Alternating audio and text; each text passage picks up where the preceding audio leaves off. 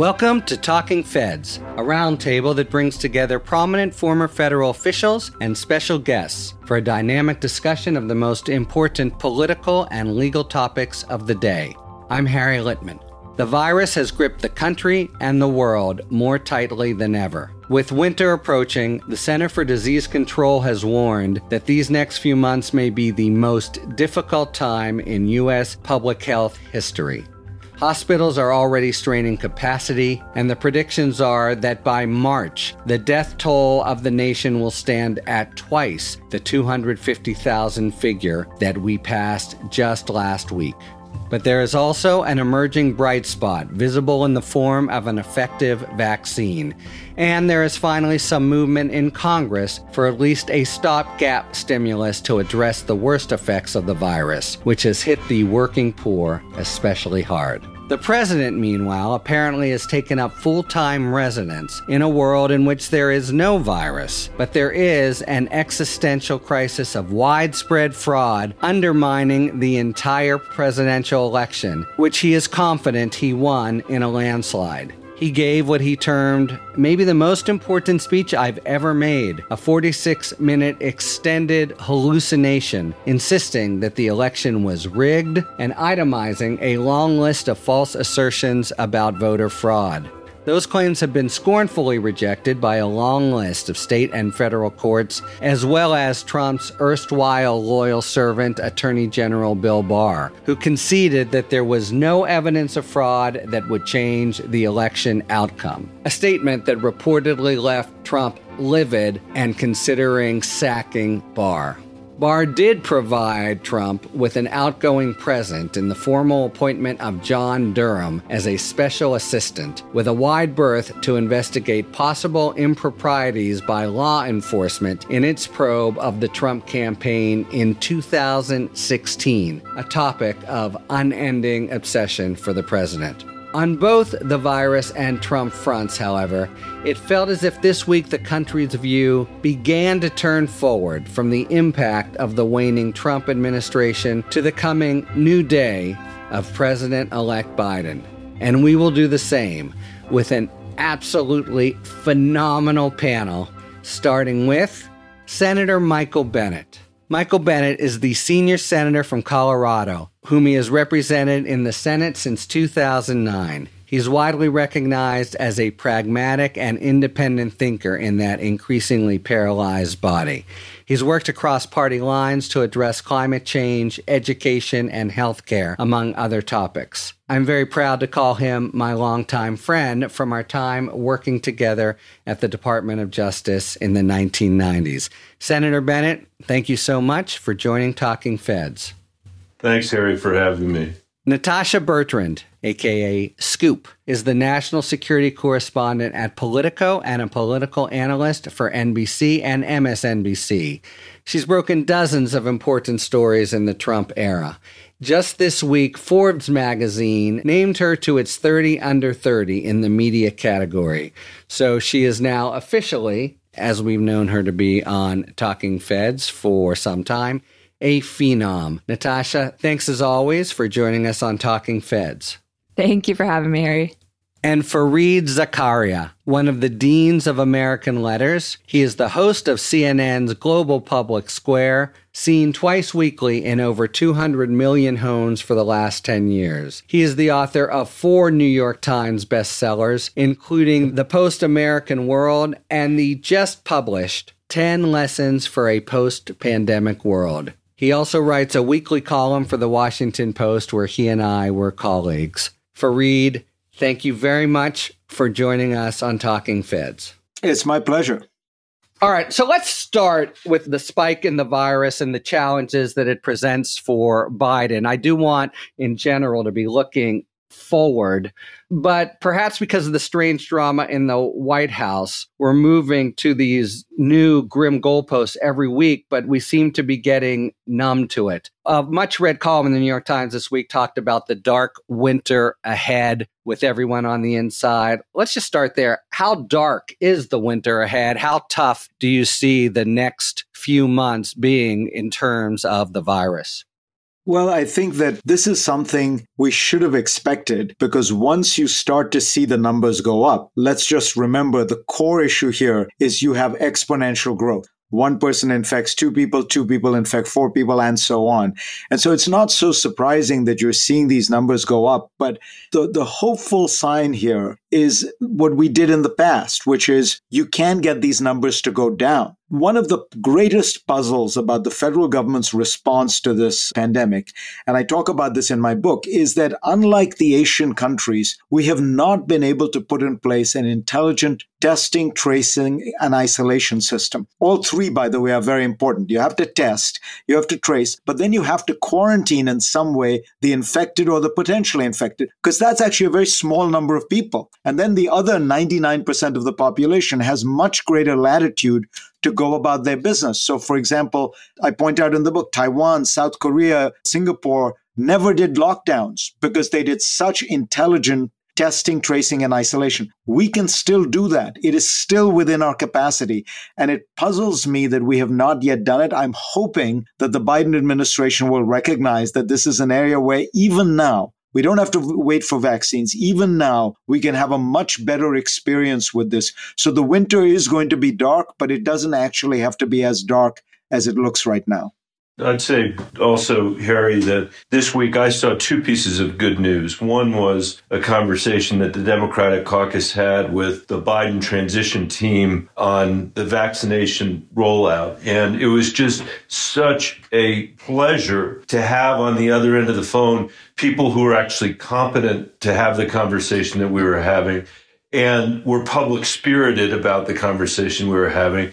And we're actually developing a plan, a national plan for vaccination after calls that for months and months and months have all been about, we don't have any idea, it's up to the governors. So that's one big change. And by the way, they were quite optimistic about the vaccines and a sense that maybe by May, we're really going to be turning the corner here. And that brings me to the second piece of good news, which is I think the Congress is moving toward an interim package of some kind to help cushion the blow. We've got a number of cliffs like the unemployment insurance cliff coming up on us now. We don't have any assistance for small businesses right now. If we can put a floor underneath families in this country and underneath our small businesses for another 4 to 6 months, that could bridge the gap between where we are today and where we're going to be when we're coming out of this dark period with the spring and with the vaccine. The final point I would make is just to agree so strongly with what Fareed has said. Part of this, whether it's now or whether it's when Biden comes in, has got to be a real commitment to strengthen our public health infrastructure. Kirsten Gillibrand from New York and I have a bill that would create something called the Health Force that literally would train hundreds of thousands of people to do the work that Fareed is saying we need to do.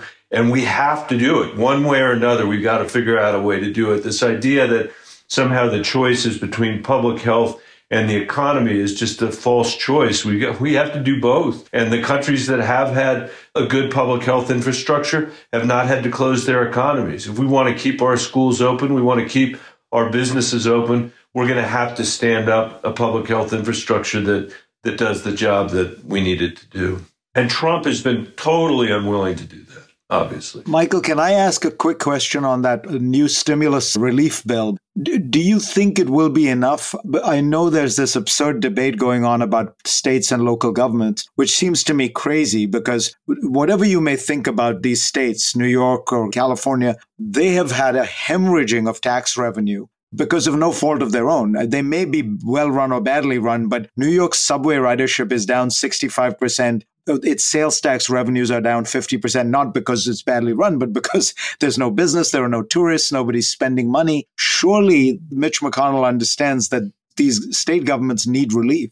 Well, to begin with, if you look at the list of states from one's most dependent on the federal government to least, or that is to say, states with the worst balance of payments with the federal government, the Commonwealth of Kentucky is second on that list. So if all that federal money that's going to Kentucky is a reflection, I suppose, on how poorly Kentucky is run, then maybe Mitch should take that up with people governing the Commonwealth. And of course, that's not the case. And you're exactly right. I mean, just like There's so many restaurants and other small businesses in Colorado and across the country who are closed through no fault of their own. We've had states that have had to deal with that as well. So I would hope the four components basically would be extending unemployment insurance, which we need to do, putting a floor under small business. PPP is the likeliest way to do that. That's the program we had before. I actually have a proposal with my colleague from Indiana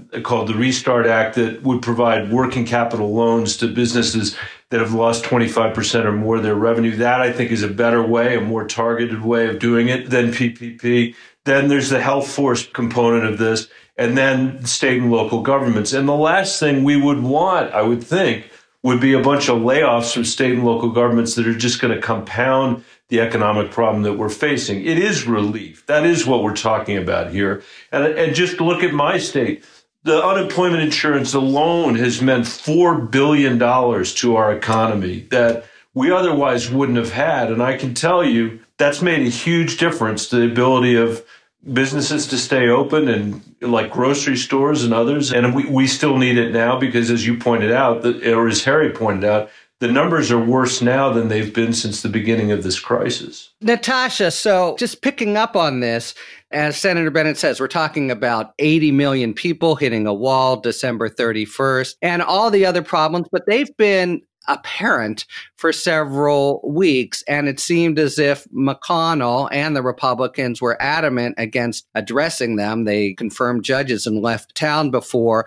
Do you have a sense of what has made him? I think it's supposed to be a fairly limited stimulus, but he is now playing ball with the Democrats. What's changed things, if you have any sense of that? Yeah, it's a good question. I mean, I think the senator probably has a firsthand window into this, but I think he's recognizing the reality of the cliff that we're facing. With further stimulus legislation just at a standstill, the CARES Act relief provisions are going to expire.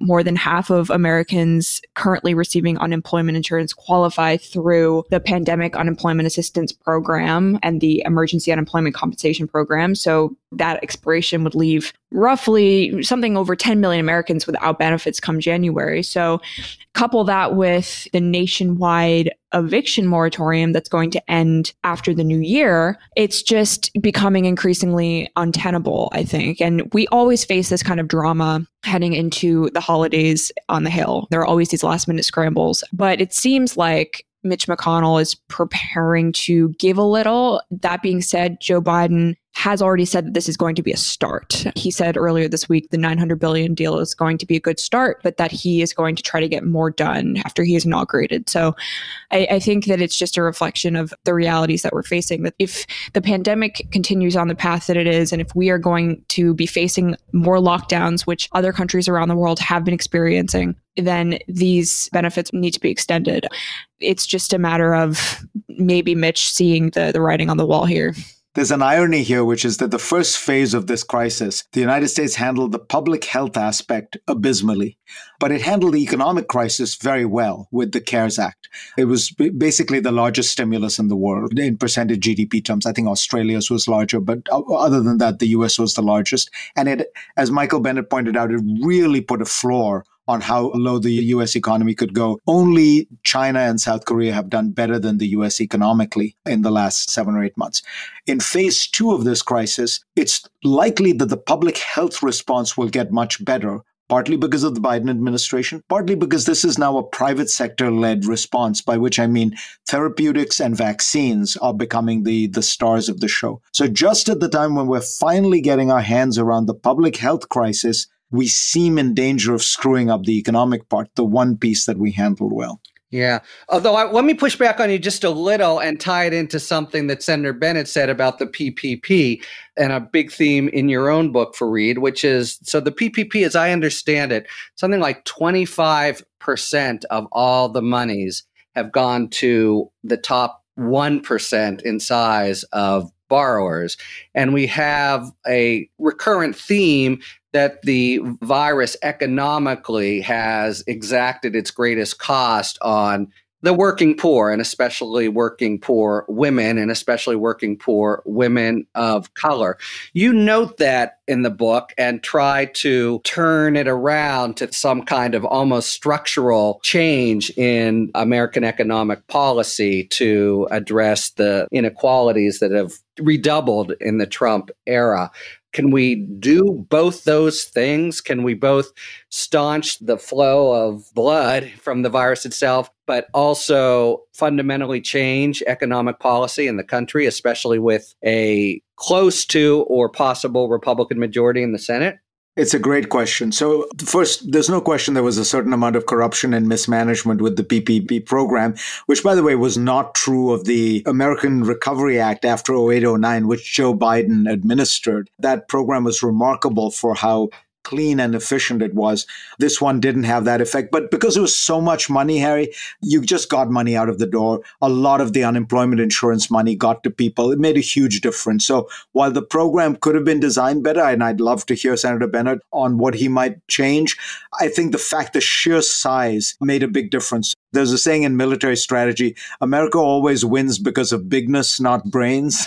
We just flood the zone and that ends up winning. That seems to have been one of those cases. But what you're talking about here, the larger issue, is a really profound thing that I worry about, because there's no question the single most negative aspect of the pandemic has been the dramatic rise in inequality. We can see it even on this program. We're all doing fine. We're all managing to live our lives, have our careers, generate our income. Work at home. Right, work at home, basically by living a digital life, by working in the digital zone. But if you work in a restaurant, a hotel, a retail mall, a cruise ship, a theme park, this is the Great Depression. But then those people are all low-wage workers anyway. So that reality of the way in which this pandemic has really heightened the gap between a digital cognitive elite and a non-digital, non-urban people working with their hands.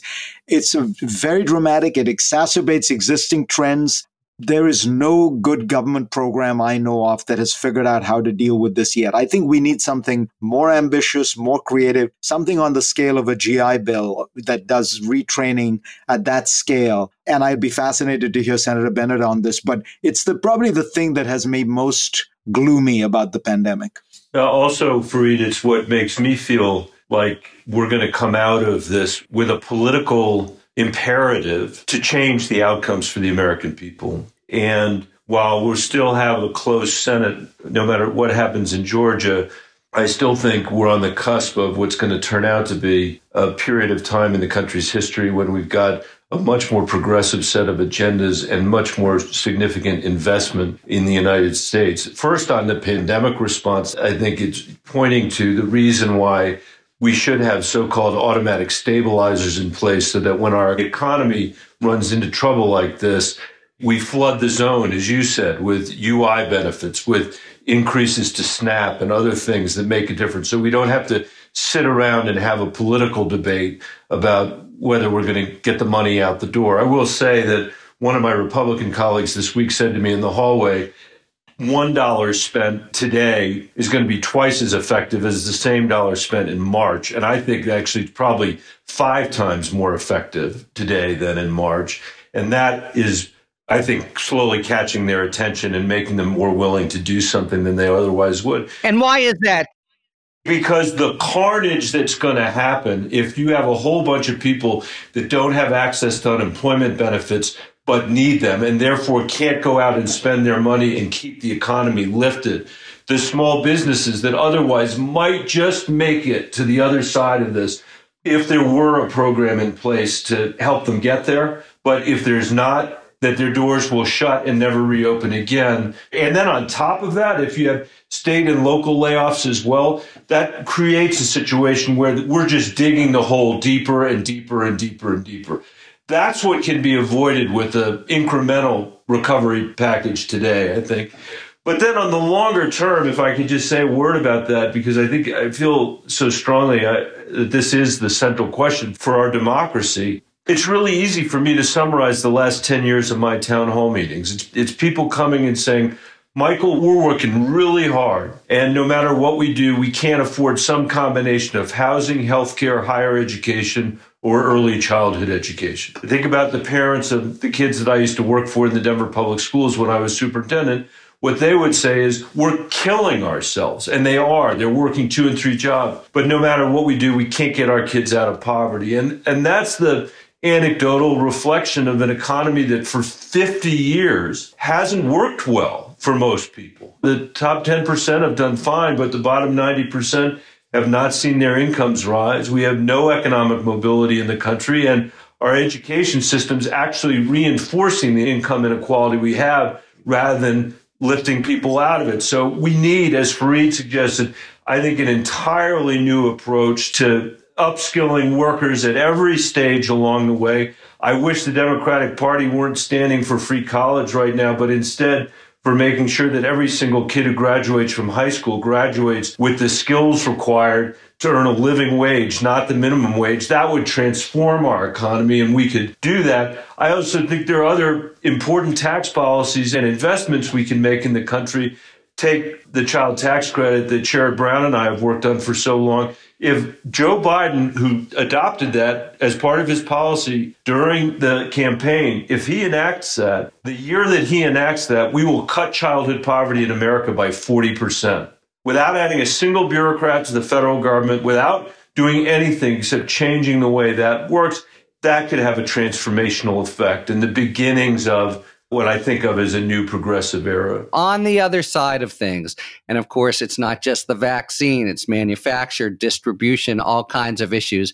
But is America permanently changed? Will we be wearing, masks in the subway in 5 years and have the kind of aftershocks from this event? Or will it be kind of sealed off and for the history books, as say the Spanish flu appears to have been? I think some things will change. Perhaps handshakes will be relegated to history.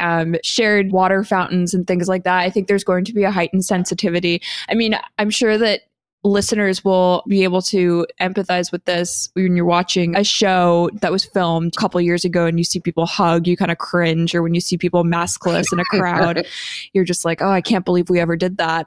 So I think that it'll change attitudes, which in some ways can be a very good thing, especially given how many people die from just the flu every year.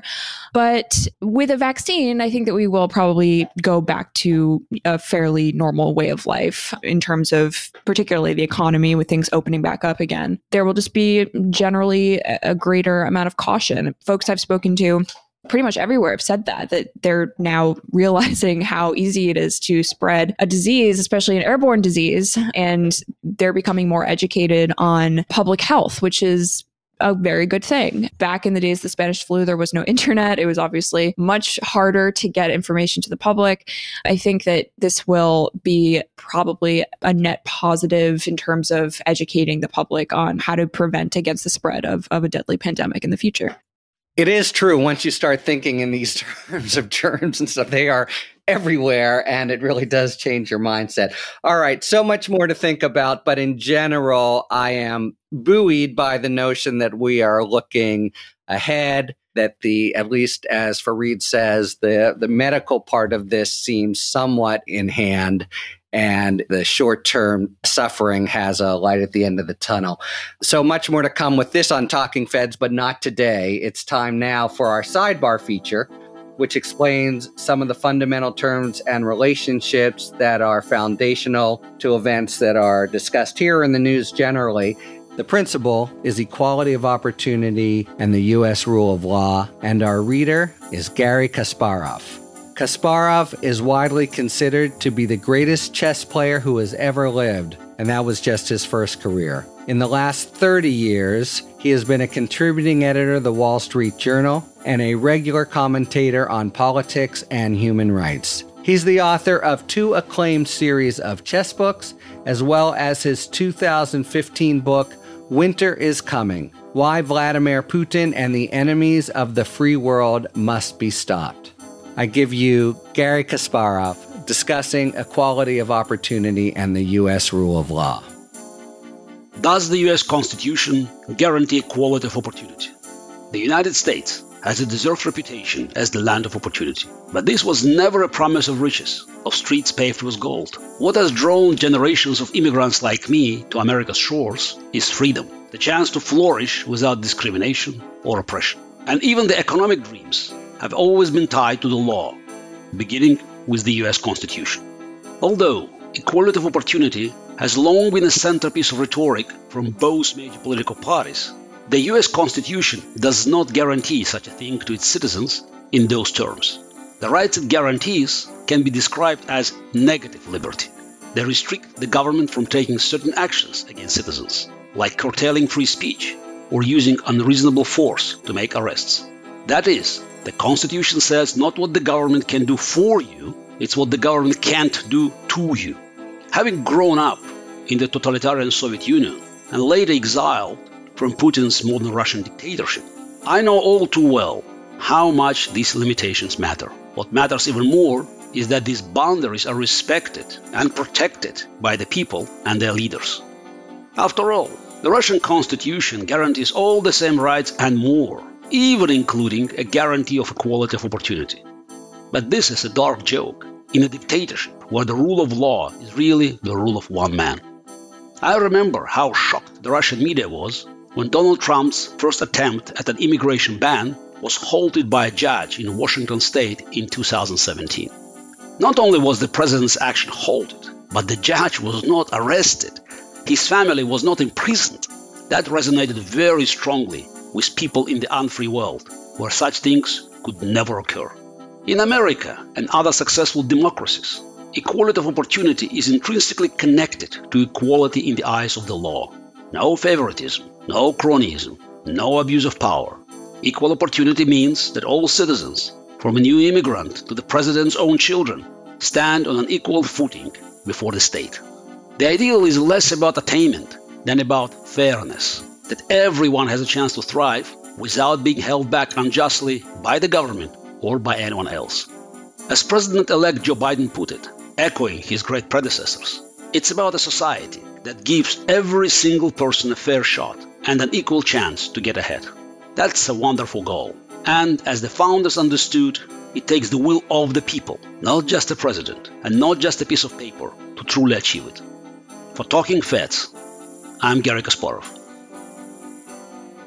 Thank you very much, Garry Kasparov, and thank you very much for the Renewed Democracy Initiative, an American political organization that Kasparov founded in 2017 to promote and defend liberal democracy in the U.S. and abroad, which helped us this week connect to Kasparov. Hi, Harry here with a quick word about our sponsor, BetterHelp. BetterHelp is a professional counseling service that matches you with an expert practitioner. It's safe, confidential, convenient, and more affordable than traditional counseling. And you can try the first month at a discount just by going to betterhelp.com/talkingfeds. That's betterhelp.com/talkingfeds.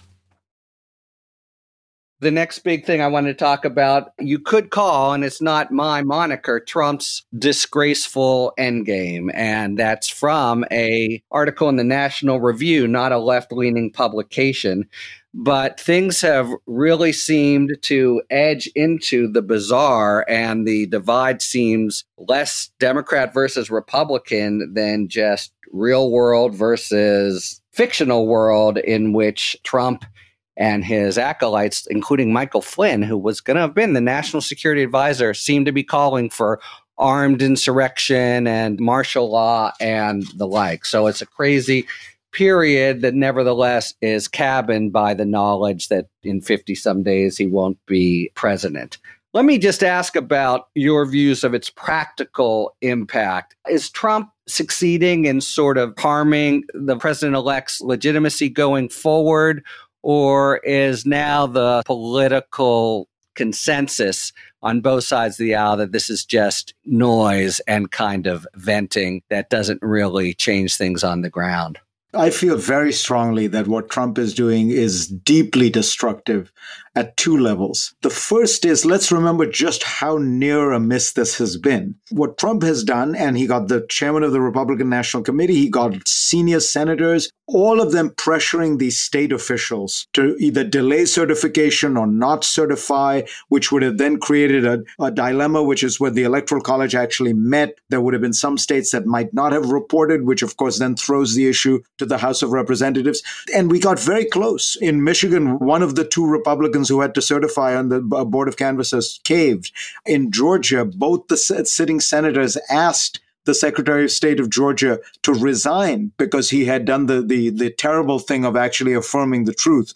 Asked is a polite way to put it. Right. And demanding that he resign. And all he had done was certify that the elections were free and fair, which they were. So I think my fear is that, by the way, Trump is not going to let up on these people. They may be driven out of Republican politics because of the heresy that they committed. And if that happens, think about the signal that sends to the next batch of Republican state officials, which is the next time there's a close election, and if the president presses you, put party before country, put fiction before fact, and we could go down that path. The second piece is Trump has now created this extraordinary conspiracy theory about the stolen election. 77% of Republicans believe that theory. This is, to my mind, the only historical analogy I can think of is the German stab in the back theory that developed after World War I, when the Germans were told by Hitler, among other people, we didn't actually lose World War I. We were cheated of victory because socialists and Jews made us surrender. We are in those kind of waters when you're looking at the numbers you're looking at. And forget about Biden. I think what he's doing is destroying American democracy just so that he is more viable. I mean, this is the ultimate act of narcissism because it's sort of good for Trump. He stays at the center. He's turned himself into the ultimate victim. The problem is, in order to do that, he really is shredding American democracy. I'll just add to that. We were asking this question of Democrats in the summer of 2019. What do you think will happen if Trump refuses to concede the election? What do you think will happen if he just refuses to leave and mounts legal challenge after legal challenge? And no one really seemed prepared for that possibility. We kind of got brushed off not only by Republicans, which is expected, but also by some Democrats who said, look, we need to focus on winning this, which is true. But when we were reporting out this story, we got the sense that there was no real anticipation, at least not early enough, that this undermining of democratic norms to such a degree, obviously we've seen that over the last 4 years under Trump, but to this degree would be happening in the days after the election. So I think that's one big issue, is that the collective psyche on the Democratic side just wasn't prepared for this. And now we're having trouble figuring out how to beat it back. So the one thing I will say, though, just in terms of its effectiveness, obviously the rhetoric is extremely damaging. And the fact that Joe Biden will be governing in America where 77% of Republicans believe that the election was rigged and stolen from them is extremely scary to think about, particularly given the president's unwillingness to disavow violence from his supporters and the violent actions that they have taken over the last month or so, driving Biden supporters and Biden members of the transition team and campaign off the road, for example. But the courts have largely held, right? I mean, we have seen that he, out of roughly 50 cases brought by Trump's campaign and his allies in different states, more than 30 have been rejected outright or dropped. About a dozen are awaiting action, and Trump has really just notched one victory, which was a case challenging a decision to move the deadline for absentee ballots and mail-in ballots in Pennsylvania. So that is one institution, obviously, that has not collapsed under the weight of Trump's authoritarian tendencies. The state legislators that are controlled by Republicans, that is another thing that there's been a lot of pressure. Rudy Giuliani, for example, a ton of pressure by Trump and his allies to try to essentially get these state legislators to overturn the will of the people. And that has not materialized either. There's still anything's possible before the Electoral College meets this month. And I think that we should obviously be on high alert for any shenanigans in terms of more pressure on these people to try to go rogue and become faithless electors. But for the most part, I think what we're seeing at this moment is just a very petulant, narcissistic person who's doing everything in his power to make it seem like he really won and preserve his chances of running again in 2024, because our reporting indicates that he is trying to keep his powder dry for that. And his version of keeping his powder dry is to kick and scream all the way out the door. Yeah, that 46-minute speech, even for Trump, I thought was vintage. But maybe it's just me, but I do have the feel that the strong Trump partisanship is passing into a different kind of discourse that most people would have trouble believing and just sounds marginal from the start. Of course, there's that 77% figure. And if that holds, the implication for the ease of Biden to govern and just the stability of the country are, I guess, profound.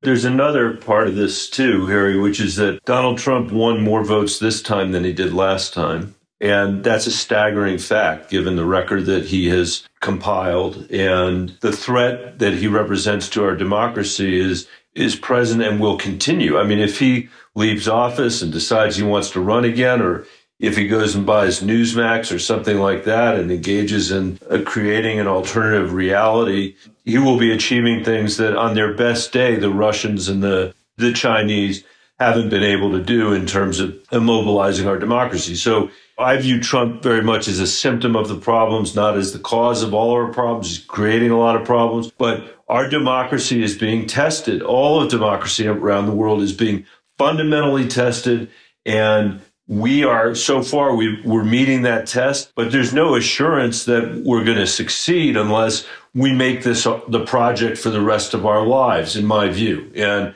unless we commit to this project, what it means to live in a pluralistic society that over time has become more democratic, more fair, and more free, and what each of us are doing to make sure that happens, we might not survive. The good news is we've seen it. We've seen it. And so far we've held.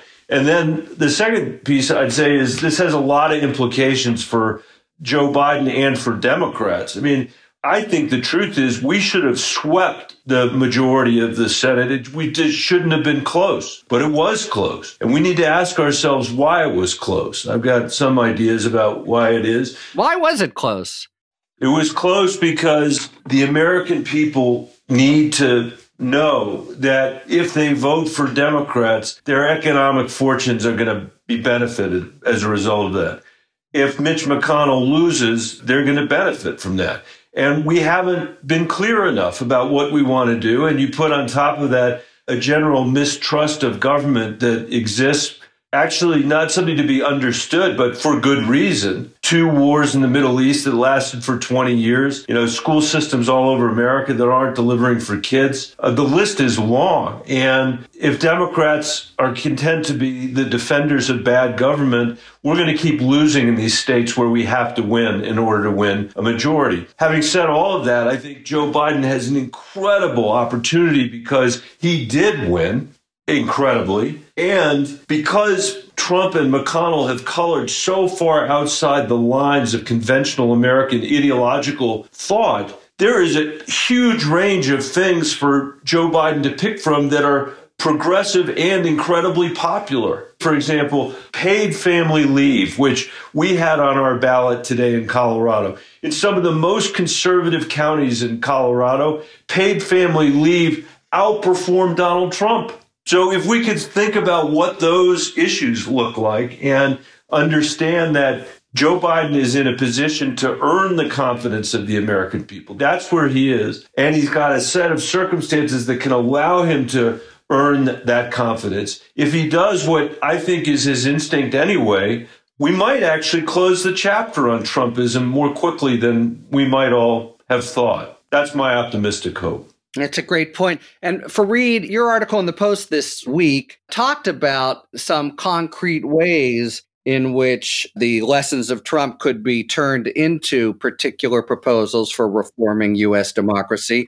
Yeah, I mean, my point is that Trump, in exactly the way Michael was describing, by being such an outlier, by presenting such a challenge and a threat to American democracy, in a way, it's been a very useful experiment where we have understood where the weaknesses in the system lie. And one of the core weaknesses was a lot of American democracy depends not just on laws and rules and core separations of power, but on norms, on practices, on behavior, on good manners even.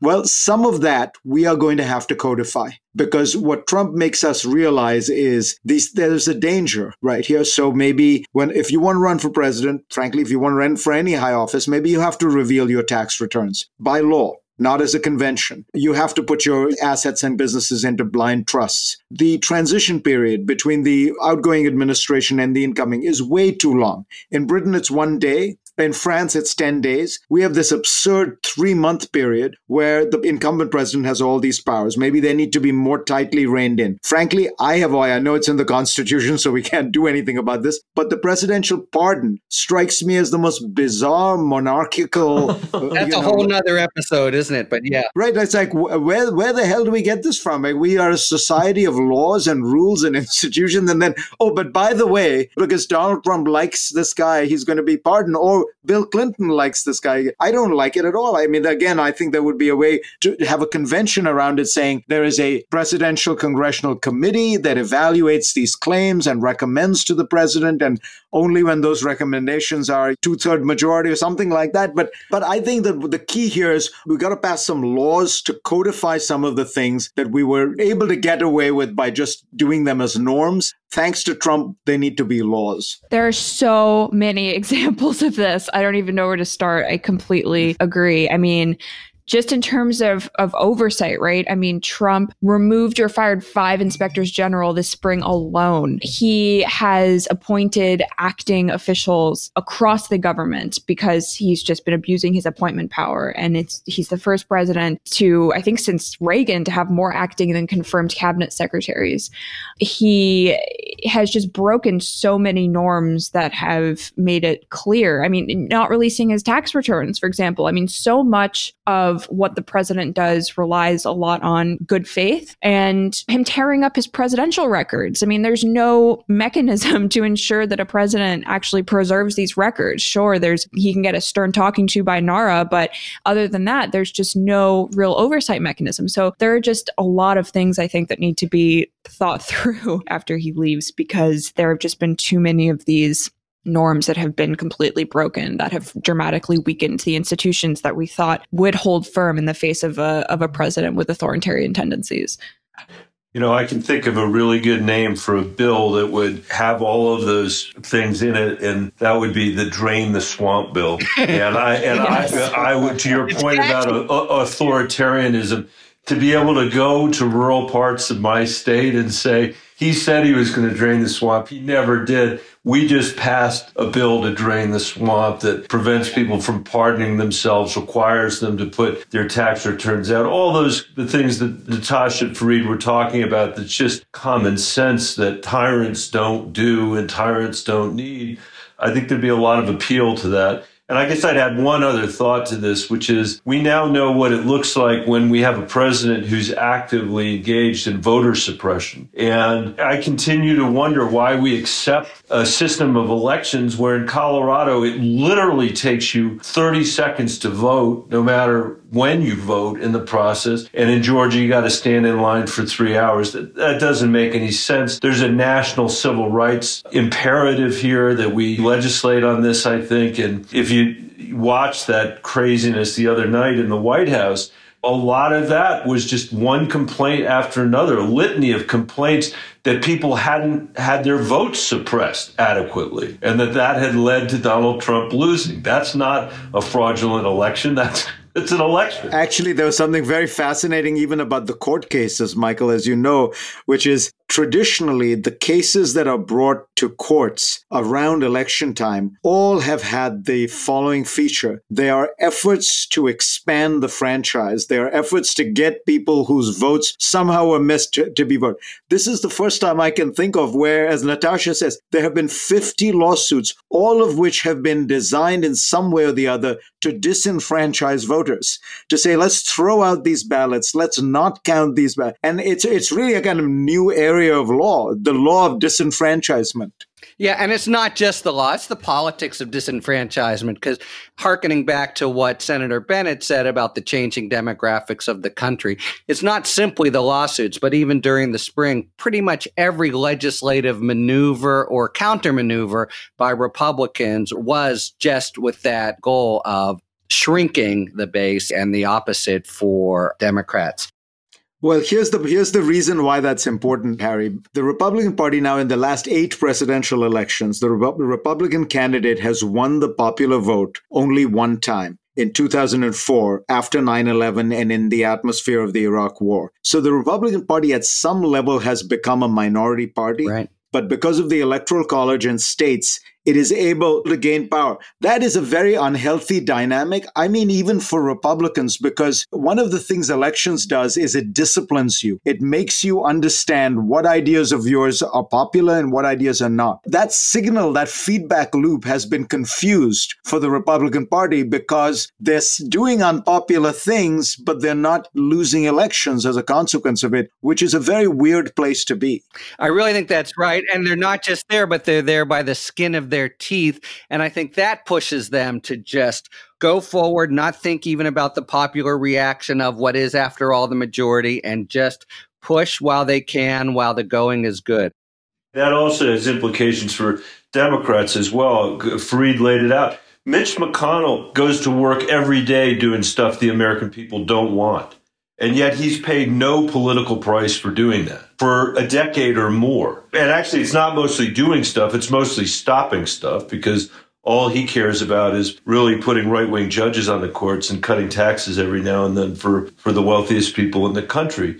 But we have a much harder job than he has, because we have to build a coalition that will create a durable result, like on climate change, for example. I mean, look at our political system today. If you accept Mitch McConnell's world of allowing healthcare to be passed and then beating it up year after year after year, so you actually don't make the progress you need to make, you're never going to solve climate that way. And this is why these guys really have to be overcome in these more purple states in the country if we're going to create a majority that means something, and if they're going to learn a lesson about what's politically viable or not. We're in a really infelicitous place right now on that score for the reasons that Fareed said.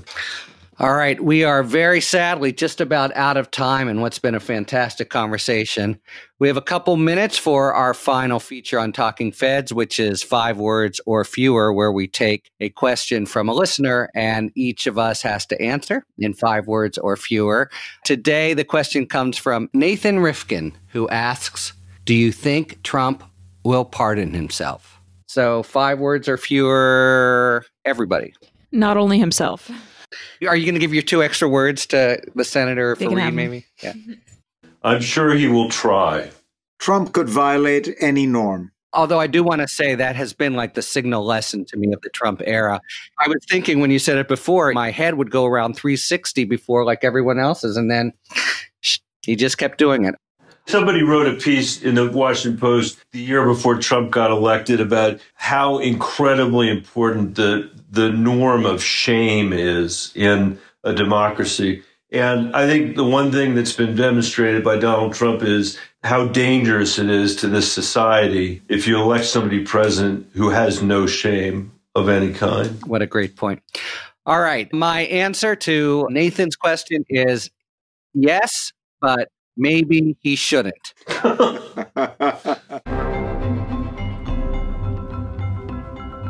All right. That's all we have time for in this fantastic discussion. I wish it could go on for hours more.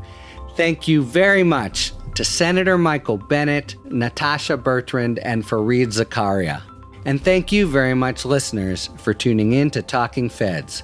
If you like what you've heard, please tell a friend to subscribe to us on Apple Podcasts or wherever they get their podcasts. And please take a moment to rate and review this podcast.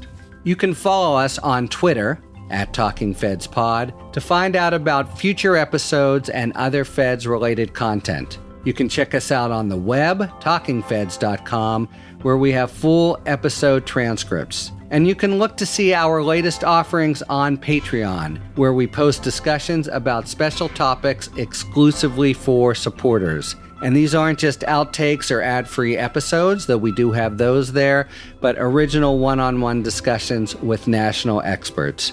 Just in the last few days, we've posted discussions with Andrew Weissman on the Flynn pardon and on whether Trump should be prosecuted after he leaves office, with Melissa Murray on the Supreme Court order on free exercise, and coming soon, a discussion/debate with Jed Shugerman about whether it's constitutional for Trump to pardon his children and family members. So there's really a wealth of great stuff there. You can go look at it to see what they are and then decide if you'd like to subscribe. That's patreon.com/talkingfeds. Submit your questions to questions@talkingfeds.com, whether it's for 5 words or fewer, or general questions about the inner workings of the legal system for our sidebar segments. Thanks for tuning in. And don't worry, as long as you need answers, the Feds will keep talking. Talking Feds is produced by Jennifer Bassett and Rebecca Lopatin. Our editor is Justin Wright. David Lieberman and Rosie Dawn Griffin are our contributing writers. Production assistance by Matt McArdle. Our consulting producer is Andrea Carla Michaels.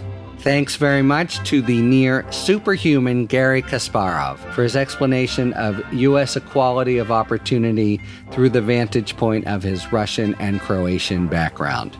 Our gratitude, as always, to the amazing Philip Glass, who graciously lets us use his music. Talking Feds is a production of Delito LLC. I'm Harry Littman. See you next time.